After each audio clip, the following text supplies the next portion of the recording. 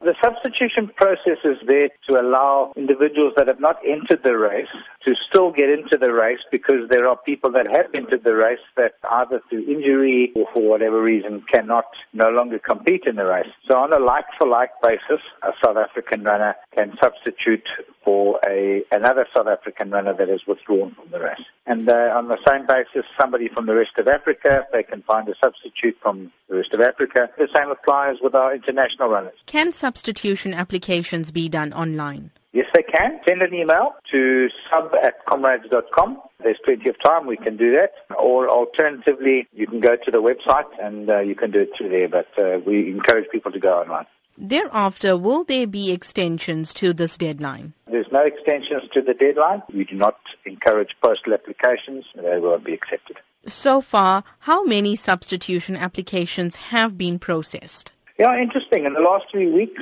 636 people have successfully used the substitution process. That's very encouraging, and we're expecting quite a lot more in the last 3 or 4 days. What are your expectations for this year's Comrades Marathon? It's going to be one of the best yet. It finishes at Cotswold Racecourse, home of the Golden Horse Casino, for the first time in many years.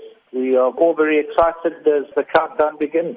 Comrades Day is a day of anticipation and a day that a lot of people's dreams come true.